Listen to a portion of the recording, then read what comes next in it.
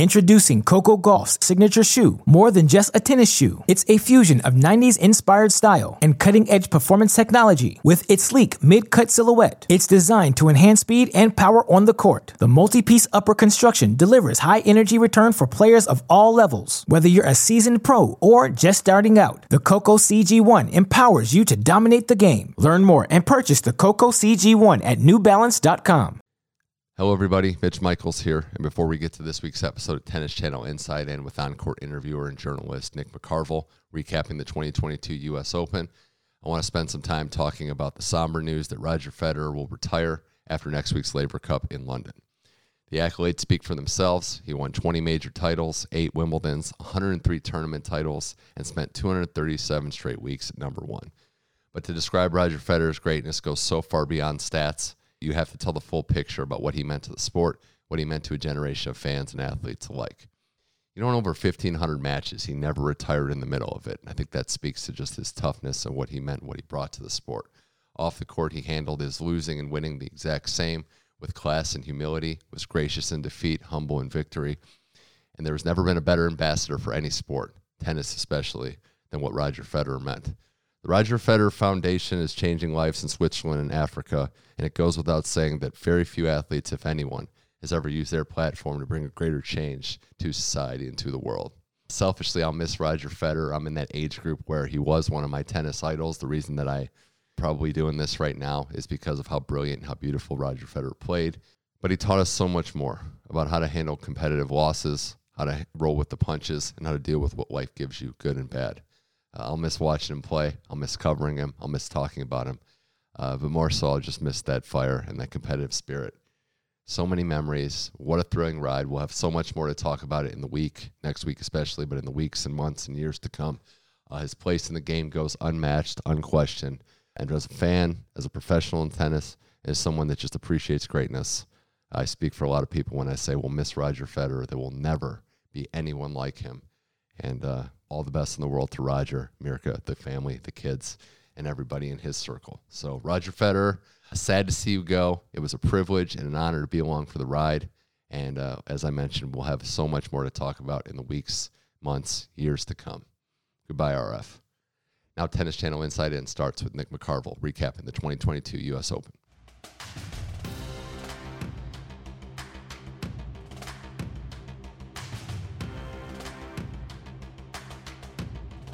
Hello, everybody, and welcome to another episode of Tennis Channel Inside In here on the Tennis Channel Podcast Network. Mitch Michaels from the Santa Monica studios recapping a wild end to the major season, the U.S. Open in the books. Joined now by a special guest, first time on the show. He's an on-air host and tennis commentator, covered Wimbledon, U.S. Opens, to name a few. He's been in the booth. He's been an on-court interviewer. He's written and produced about tennis and other sports, including the Olympic Games. It's Nick McCarville now joining the show. Nick, thank you for coming on Tennis Channel Inside In.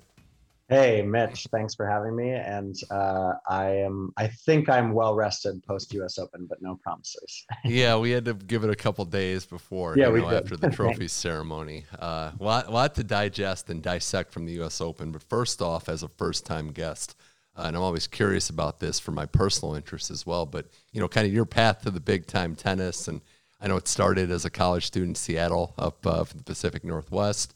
I know there were some stops, NBC Sports, with producing for figure skating, then USA Today. How did your journey lead you to becoming one of the prominent voices and getting to chat with some of the best and brightest stars in the game of tennis?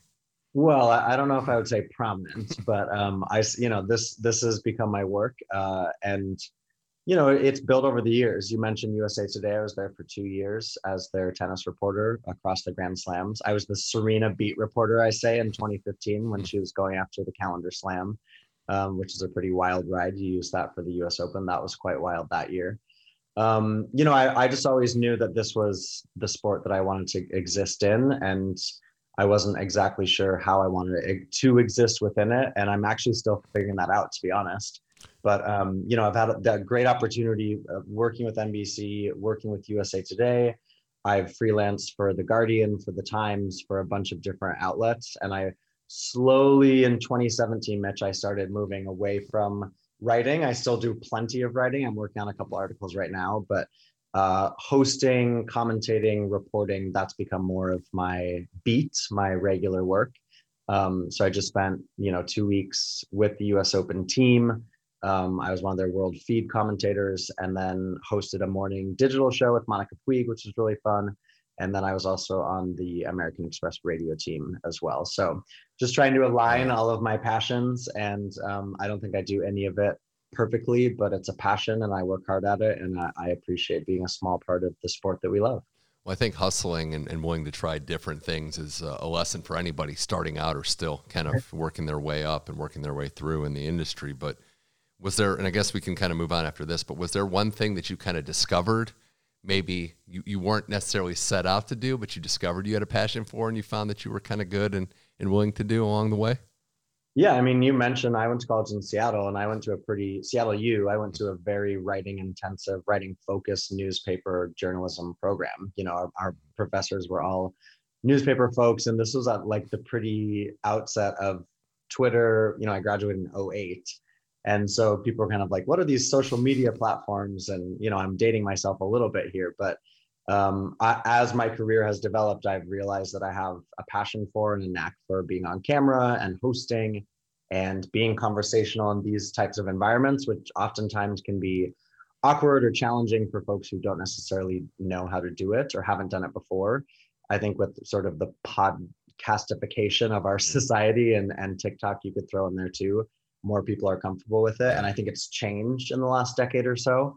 We don't have to go down that social media path, but taking my writing roots and applying them into interviews, live shows. I'm always still learning and trying to understand and do differently, do better. But that's been kind of the biggest curve in the road for me, I guess. Yeah, timing is everything. And you coming into the professional world right when Twitter was kind of blowing up and social media, it's really worked out well for you and for other people that are kind of the same age. For better and for worse. Yeah, that's true. And speaking with hosting, as we kind of get into the U.S. Open, what was it like hosting the Ukraine Play for Peace event? I know Iga Swiatek was at the forefront of that, Rafael Nadal. It was a lighter moment. I think tennis players, we like to see these moments of them having fun. And I was struck by just the camaraderie of the event, also for a good cause. What was that like hosting that event? Yeah, the Play for Peace event, as you mentioned, took place right before the US Open, and Patrick McEnroe was sort of the main host of it. And then Blair Henley and myself, we co-hosted it with him. First off, I just think it was so cool that the USTA did that. I know that there were some, differing opinions, and I know Marta Kostyuk definitely aired her grievances about Vika's involvement, and then Vika wasn't involved. But all in all, to see players come around a certain cause, I think that's huge. I think we saw it a lot during COVID. We also saw it a lot, or we did see it in 2020, I think, right before the pandemic when the Australian bushfires were happening. And TA did sort of a similar event, but this one was different. It was a mix of generations, and seeing Iga like totally freak out, like she was melting down playing with Rafa, and having the Canadians there, having some of the young up and coming Americans. And to be honest, Blair and I were on a couple of these calls to get ready for it and planning. And just like the fan support was awesome. And I actually was a little bit nervous, to be honest, that Rafa played first, and then, the players didn't stay on court so they could go. And I was nervous that, we had a crowd of, I think, 5,000 plus.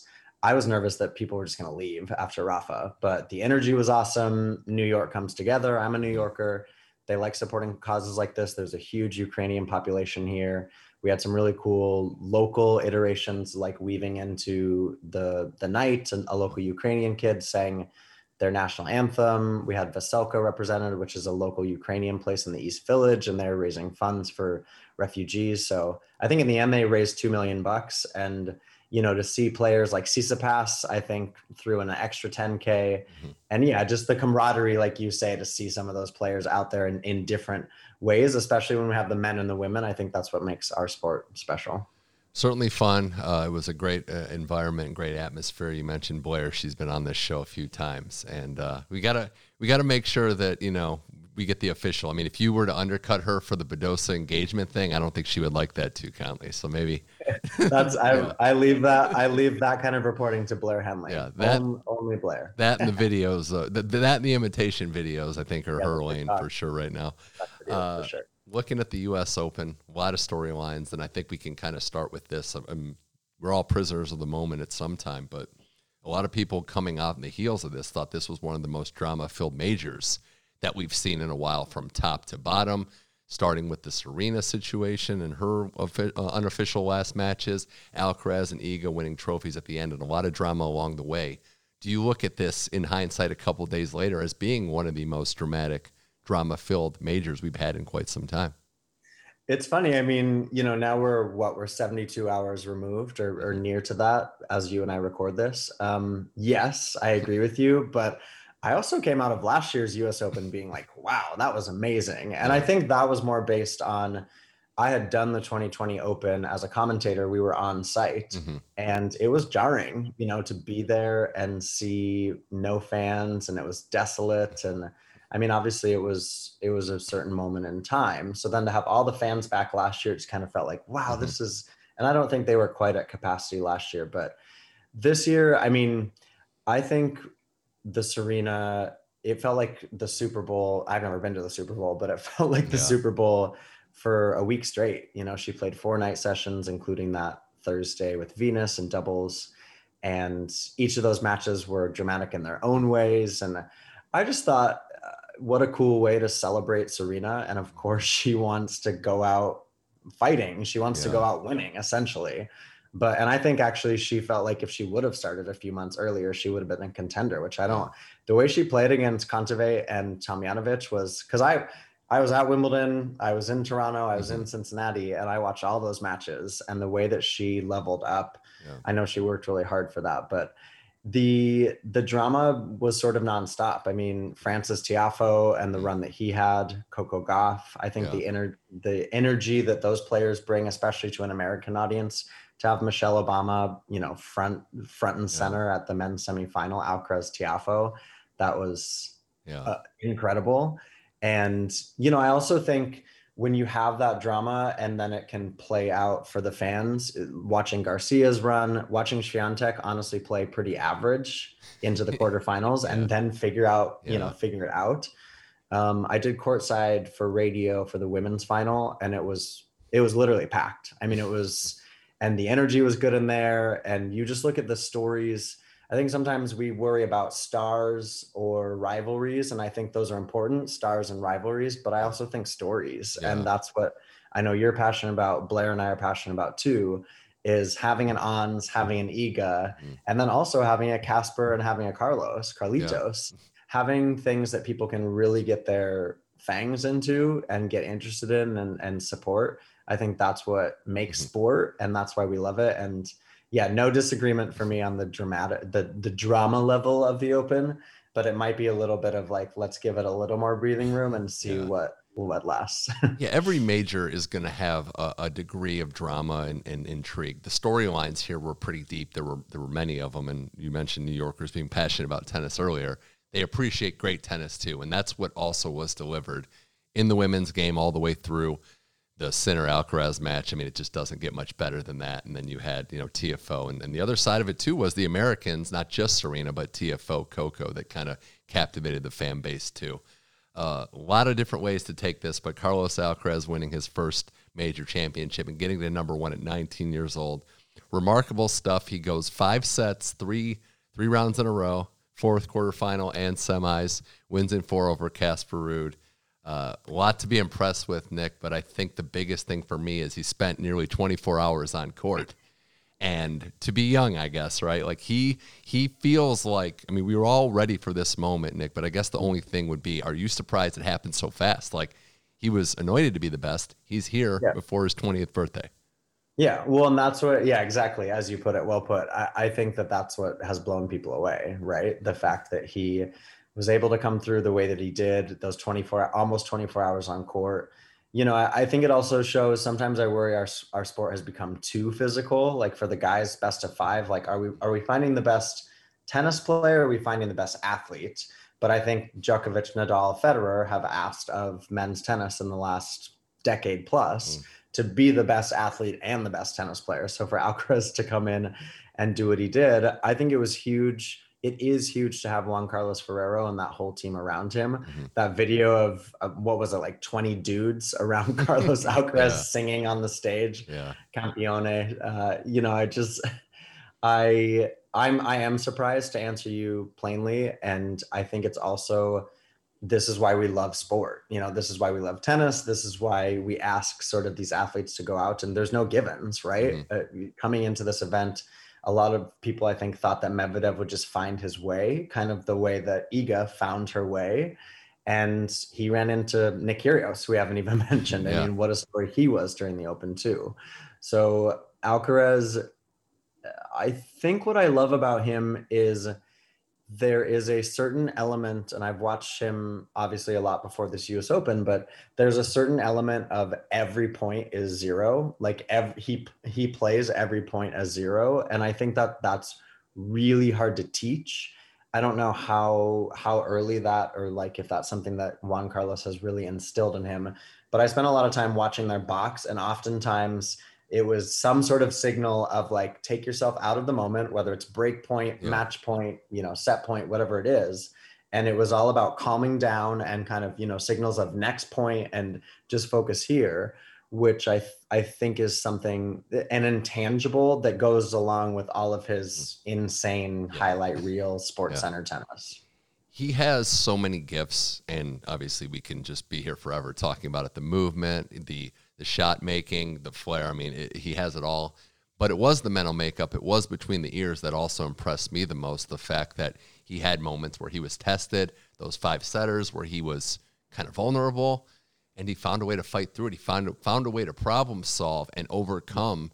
Really winning when he didn't have his A game in some of the early round matchups impressed me more than anything, because we all knew the gifts were here and that he's got the skill to be as good as anybody on tour. But to be able to mentally overcome these challenges so early and really accept the role of, you know, when Nadal was out, kind of the favorite in this tournament, and he wore that hat well.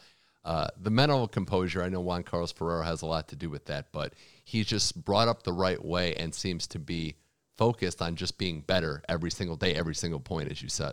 Yeah, no, again, I think that's really, you're pointing out, you know, very specific things that went well, or that he's doing well to earn that championship. And I think Swiatek, you could make the same sort of argument, is that she wasn't playing her best tennis. No, I mean, some of that tennis was downright ugly. You know, the way that she was able to win against Jule Niemeyer, coming back in that match, beating Sabalenka. Sabalenka was playing really well. But, you know, look at the great champions of our sport. Serena is the perfect example. And I actually thought, I watched a lot of Coco Gauff in Toronto, and she's starting to really figure out how to manage matches, and when she's not playing her best tennis, to win. Yeah. And, you know, I actually thought that was, you know, the Sinner match kind of stands on its own. Obviously you can't sort of compare it to Tiafoe or to the Casper Ruud final, but I just, it's crazy to watch someone to do it, and watch him do it in real time. And the fact that we've kind of watched this year, and he, let's be honest, Mitch, he had a little of a dip after that French Open quarterfinal loss. You know, he loses to Zverev, first top 10 loss, I think, or first top 10 loss at a major, whatever the stat was. First time Zverev had beaten someone in the top 10 at a major. And, you know, then the grass was tough for him, obviously, because he hadn't played on it a lot.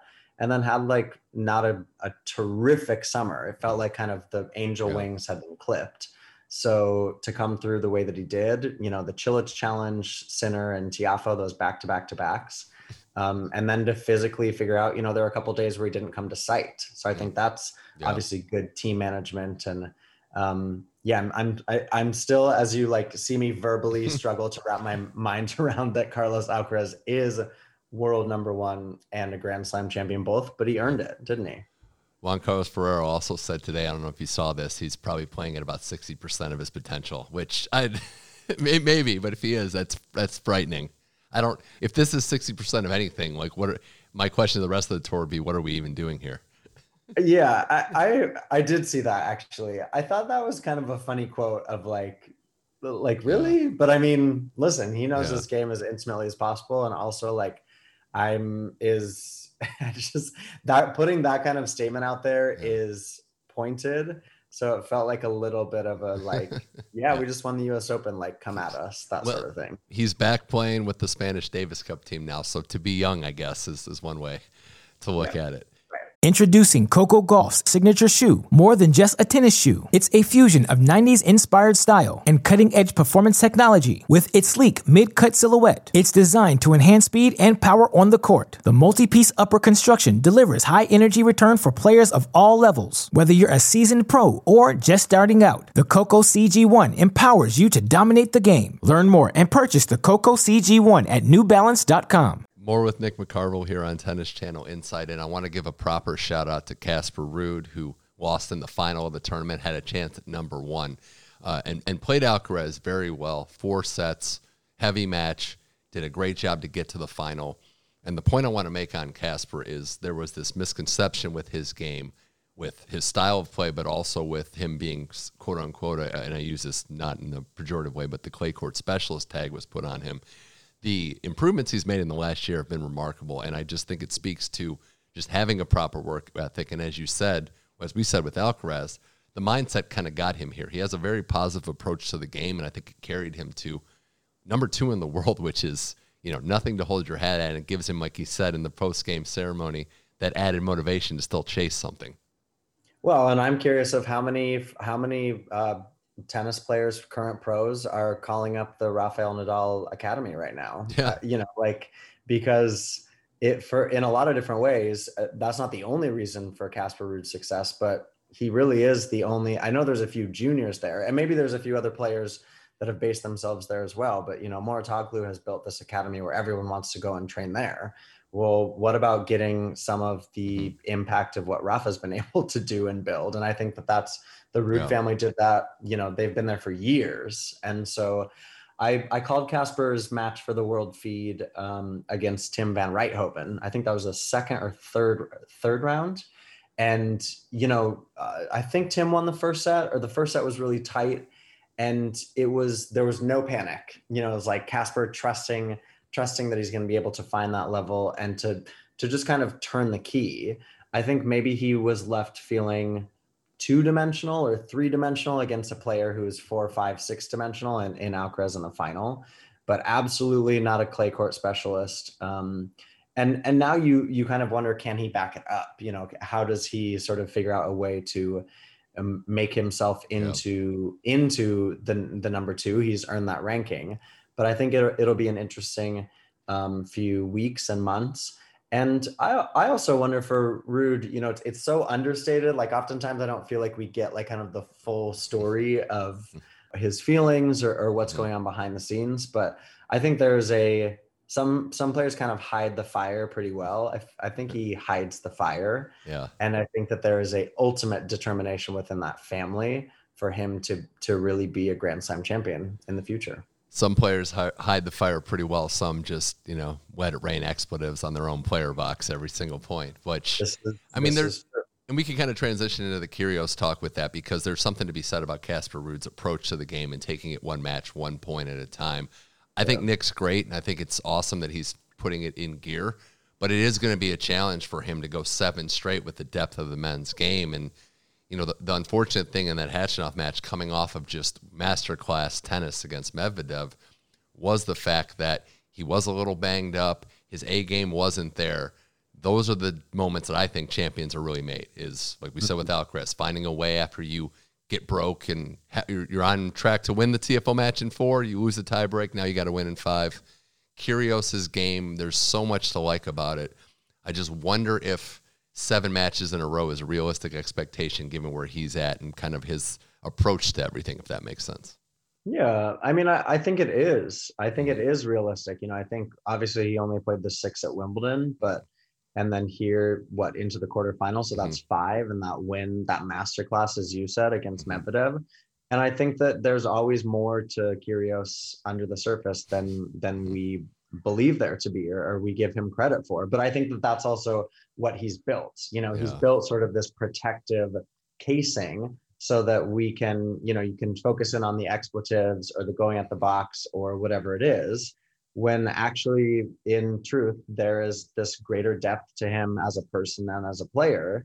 And it's up to him if he wants to fully, as you're saying, challenge himself in that way and then tap into it, which is not, it's so easy. And I did the US Open podcast to kind of wrap it up. And I think oftentimes, we have these back and forths of 7 matches in a row and the physicality and the focus and all that kind of stuff, that's the discussion, right? Mm-hmm. But imagine actually having to do it, the heat and the humidity and the pressure and the press and the body and all of these different things, which makes the Alcaraz run even more impressive. Throw Swiatek in there, throw all of the champions in there. And so, it's up to Nick to control that. And if he wants to make that happen, I think he's 100% capable of winning 7 intense pressure-filled matches in a row. It's just, is he going to be able to ask that of himself? And then does he execute? And also you've got to have a little luck go your way. Carlos Alcaraz saved a match point against Jannik Sinner. Mm-hmm. He could have hit a let cord. There's just anything can happen. Right. Yeah. He, in a way, I kind of like that he was throwing rackets at the end, that he cares, that he was that upset, that he felt like he squandered a chance, which I do appreciate. There is something to be said about every match going out there. You beat Medvedev, you beat world number 1. That doesn't mean anything in the next match. You have to take the court at 0-0. It doesn't give you any equity. So, again, it's hard to win majors. It's not just a Kyrgios problem. There's a reason why so many people can't do it, even world-class tennis players. Yeah. Before we move on to the women's game, I do want to get your thoughts on Tiafoe's run. Not to be understated what this breakthrough meant. I mentioned last week, I'm so happy that it not only happened, but it happened here in New York at this major. You understand why the crowd likes him so much, his brand of tennis, his enthusiasm for the game, but also, for lack of a better term, his guts in these big moments. He's not somebody that is afraid to go for his shots in the pressure situation, and that's an underrated fact in what makes a lot of these tennis champions. So going to the semis, losing in 5 to the eventual champion in Alcaraz, world number 1, just hats off to what Francis did at Flushing Meadows. No, it was huge. I totally agree. And, to do it, to beat Rafa. And, there's obviously so many things to be impressed by in the tournament. 2 matches impressed me the most. Tiafoe beating Rublev after beating Nadal and the way that he did. Mm-hmm. And then Tomljanovic beating Samsonova in the match after she beat Serena. Follow-up, And Samsonova was on a 13-match winning streak. Yeah. And Isla saved 8 set points in that first set. So those were the 2 standout performances to me. And the crazy thing, Mitch, that I don't feel like people have really talked about that much is Francis didn't really play that great against Alcaraz in the semifinal. He definitely had bursts of it. Mm-hmm. And don't get me wrong, there were some amazing points. But what was the serve percentage in the end? Like 40% first serves in. Like, imagine if he actually had a really good serving night. What would we be? He was just always under pressure on his serve. But to go 35,000 feet, Michelle Obama, the tweet from LeBron James, was it Bradley Beal, the Wizards player, all of those. And also I did sideline for the men's semi as well that night.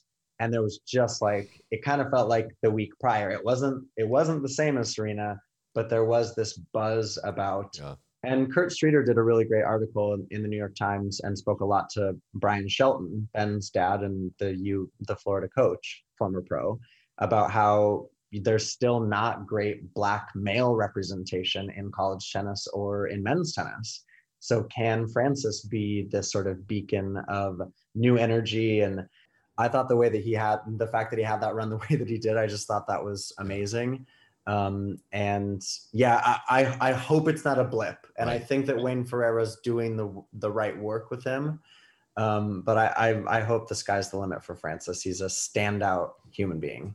The process, I completely agree with what Wayne Ferreira is doing, and I hope it's not a blip. It's fair to speculate, unfortunately, because we've seen this before, where one run is great, but it doesn't guarantee you, just like we were talking with Kyrgios, any more success. Mm-hmm. I completely agree. The wins after beating an all-time great, that shows mental strength, because it's so natural. It's a human natural feeling to just have that adrenaline dump of, I just, to put it in perspective, I just beat Nadal, I just beat Serena. That next match to go out and win, it's why so many players lose that following match, is because it's hard to mentally get yourself to that place again. So just hats off to Francis. Against Rublev, no less. Come on, Andrei Rublev is a bona fide top 10 player.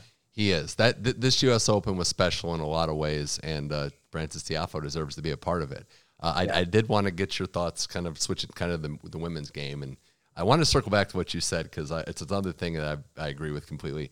Iga Swiatek winning this major without playing her best tennis, putting it into proper perspective now. I mean, that's very Novak Djokovic like to just kind of get to the final, win it without even hitting your apex. But first U.S. Open title, third major, 21 years old.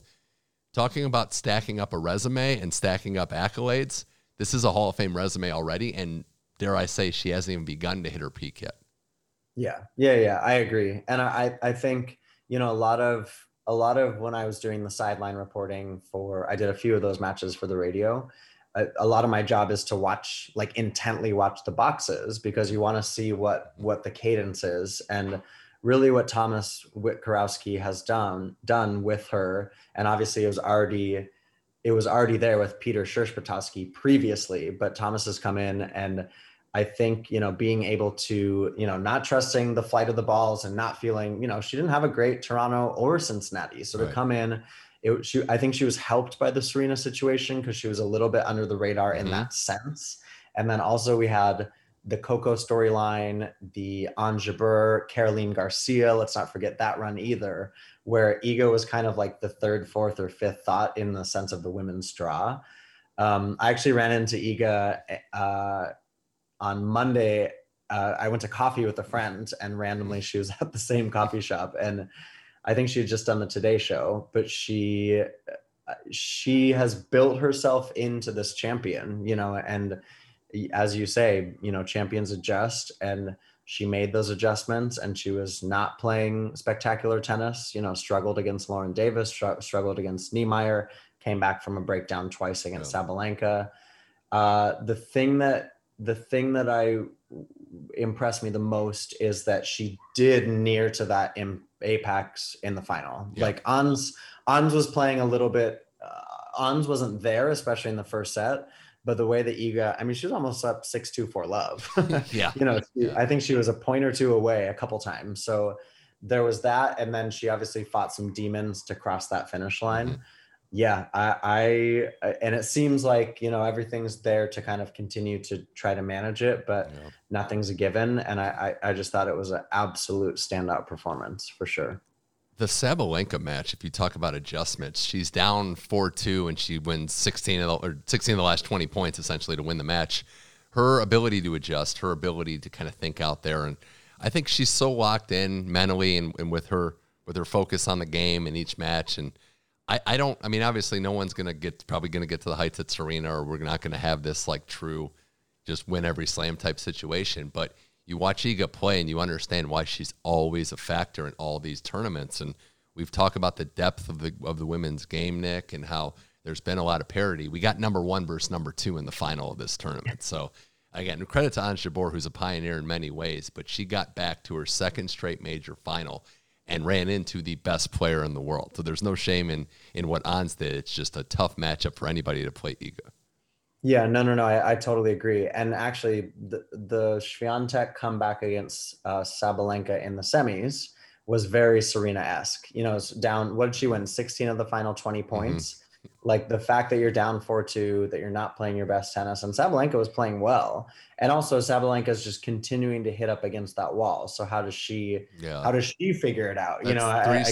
That's 3 straight major semis. She's made 3 major semis. She's lost 6-4 in all 3 third sets. So she's so close. And I still maintain that her apex is as good as anyone's in the game. It's just, can she find a way to get through? Maybe it is mental. I don't, she's right there talent wise. It feels to me a little bit like, okay, if you're only going to play one way, if you're only going to play Sabalenka ball, then you have to be able to have a little bit of a gear up or gear down, or you're going to have to be crisp mentally to be able to figure out how to win matches like that. And if I can just a quick word on Jabeur, I think getting to another major final, doing it at the US Open, I don't think it was a final any of us anticipated her to, I think she'd been to the third round previously. And she came out like so high against Rybakina in the Wimbledon final. And I feel like she almost came out like too relaxed in this one. Like it was kind of like, okay, everything's gonna be fine. And Ego was like, no, I'm gonna go for your throat. So, can she make that adjustment? But the energy within that stadium, 23,000 people, the Turkish flag, or the Tunisian flags and the Polish flags, the red all over the stadium. It was a really, really cool moment for our sport. And I think continuing to show when you've got these national stars, both Ons and Iga are home nation national names, it's only going to help grow the sport, obviously, but women's tennis in particular. Yeah, they're the best. I mean, they're clearly the best to ever come from their country. I think that's not even debatable at this point. And the fact that Ons was able to follow up a major performance with this one, improbable. The win over Garcia, I don't think many of us saw coming given Garcia's level and what she had been doing. It was remarkable stuff. So again, congrats to both. Obviously, Iga getting the title. And then also a word on Coco Gauff, who, fell in the quarters, but keeps getting a little closer. Like we're getting the incremental steps. Obviously, the final step, winning the major, is the hardest one, but there's still progress every year, still a teenager. And now it seems like we're getting to that it's only a matter of time situation, but I was impressed. I know it didn't end the way she wanted, but I was again impressed with her ability to kind of handle the moment and handle the role that she's been given in this tennis world. Yeah, and I think she just ran into a red hot player who was still, on a streak. And obviously Garcia came back to earth in the next round. Mm-hmm. But I think Coco, especially like that Zhang Shui match, and there were a couple others as well, Maddie Keys, where she just, she figured out a way to win.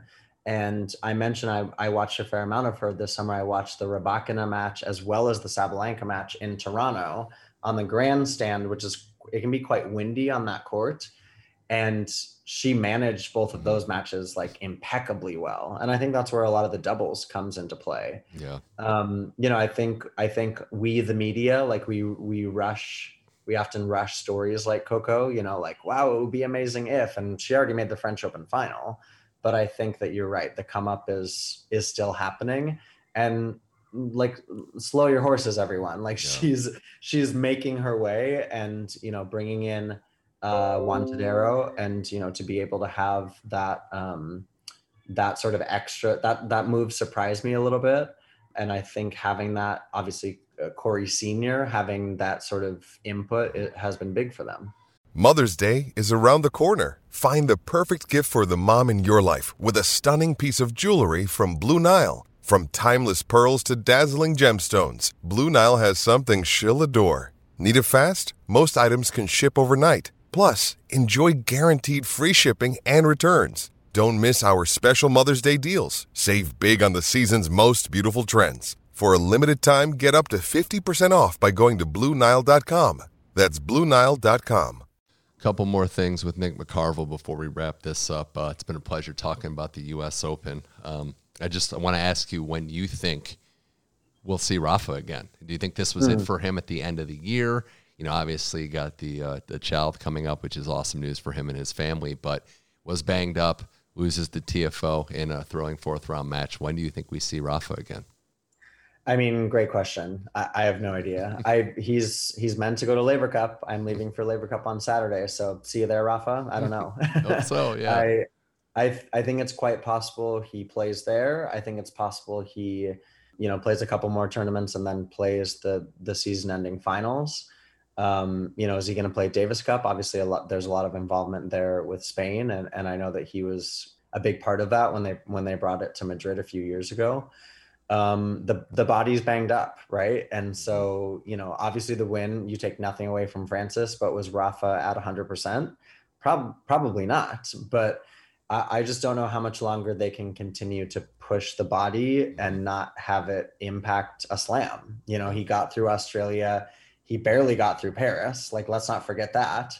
And then what took him out actually at Wimbledon was an injury. So, it's hard to imagine how much tennis he, can keep playing with the body. Yeah. He's going to be able to win matches always, right, Mitch? Like 2, 3, 4 matches. But he wants to win more slams. Yeah. And so he wants to win the biggest titles in the sport. So that was a non-answer to your question. No, it's fair because no one really knows, but he's not going to just mail it in. Like if he's healthy, he loves the game too much. I still maintain it goes with repeating. Nobody gets the injuries he gets. Like he gets the most non-tennis injuries. Like even the one where he kind of hit his face with the racket. I'd never seen that before, like a rib injury. I was wondering, like, how do you crack a rib playing tennis? But it's like only Rafa with his intensity, apparently. I did want to mention, too, before we, paying all our respects to the people at the U.S. Open, the women's doubles team of Krejcikova and Siniakova getting the career slam. And they beat the Americans, McNally and Townsend, who put up an admirable fight. Taylor Townsend off of motherhood, making a major final remarkable. But this Czech doubles team is quickly rising up the ranks. I mean, they're not to be messed with. Yeah, I mean, they have that all-time career slam, which is huge. And that was actually, Katie and Taylor, I didn't call that match. I followed it pretty closely. They had that match by the throat, and they just couldn't close it out. But for Katie to Katie McNally makes back-to-back U.S. Open doubles finals with different partners. And I had Taylor Townsend on my mat or on my court for a few matches in Cincinnati, and to see her come back, and she was wearing the cat suit sort of onesie. She is obviously proud of where she's been and where she's come. Yeah. And I think that if she can continue to, be confident and build off of that, that's huge. Also, the win for Rajiv Ram and Joe Salisbury successfully defending their title. I thought that was amazing. And how about Dita de Groot going back to back in the wheelchair singles, being able to win 2 calendar slams in a row? Amazing. That is insane. And on the wheelchair note, to have junior wheelchairs at a slam for the first time, I called the girls junior final in wheelchair.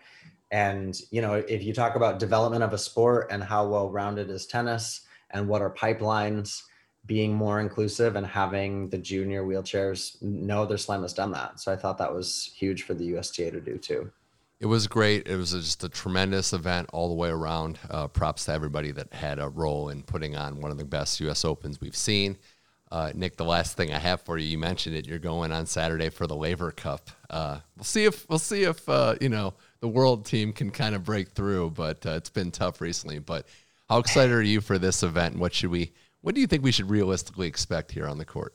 I mean, I think we should realistically expect a Team Europe win. Let's be honest. I would love to see, and we have seen some really competitive Laver Cups, but it's definitely stacked against Team World. But that's kind of the beauty of it. And we know these guys at their top level can challenge any of sort of the star-studded Team Europe. I am going to be fascinated to see what London's like the week of the Queen's funeral. I arrive on Sunday and the funeral's on Monday. I don't think that'll impact Laver Cup at all. I don't think they're expecting, play starts on Thursday or Friday. Yeah. And are we going to see Rafa, as you said, and are we going to see Roger? I think that Basil has been the target. I don't know if that target has moved. We haven't seen Raj. What is it, since Wimbledon last year? Yeah. So, I know that there's been a lot of struggle with the body, like more than maybe they anticipated, but there really is no event like Laver Cup. I think some people are still kind of getting used to it, and I think that a Team World upset or like some sort of, surprising result would help the event. But, I hear it's sellout crowds, and I do love Laver Cup just does it a little bit differently. And I think that's what we need in tennis, is for people to continue to try to do things differently to grab new fans. Everything does not need to be the same. Yeah. Individual athletes like tennis players, they still yearn to be part of a team. So I think this event really gives them that opportunity to kind of experience what they missed out that some of the other sports had, that camaraderie of cheering together. And I, the first edition of it was amazing, and you started to see the players buy in. That's how this has really taken off. The fans love it because the players care. So I'm excited. I won't say I'm rooting for a world victory, but it would be nice if we had some more parity in the I mean, we are 2 Americans. Yeah. What are we? Team World is 0-4. So yeah. Last year was a bad one too. So we'll see. Nick McCarville, pleasure having you on. We'll have to do this again. Thanks for joining Tennis Channel Insight, and best of luck in all your side hustles, but also the main ones too. We'll be following you in the tennis calendar on our television screens for sure. But thanks for coming on Tennis Channel Insight In. Thanks, Mitch. I appreciate it. Huge thanks to Nick McCarville for appearing on Tennis Channel Inside In this week. He's quickly establishing himself as one of the best on-court interviewers in tennis. It was a real pleasure to talk tennis with him, and we'll see what good intel he gets at the Laver Cup. Can't wait for that one. The U.S. Open is in the rear view, but the tennis calendar does not stop. Stay up to speed with all your favorite tennis podcasts on the Tennis Channel Podcast Network. Go to tennis.com/podcast. The entire Inside In catalog is there, along with the other podcasts on our network. Inside In is also on all your podcast platforms, Spotify, Apple Podcasts, and wherever else you may listen to your podcasts, we are there. I'll be back next week to talk some more tennis, get ready for the Laver Cup, talk about some of this Davis Cup action going on with more guests from inside the tennis world. For Nick McCarville, I'm Mitch Michaels, and this was Tennis Channel Inside In. We'll see you next week.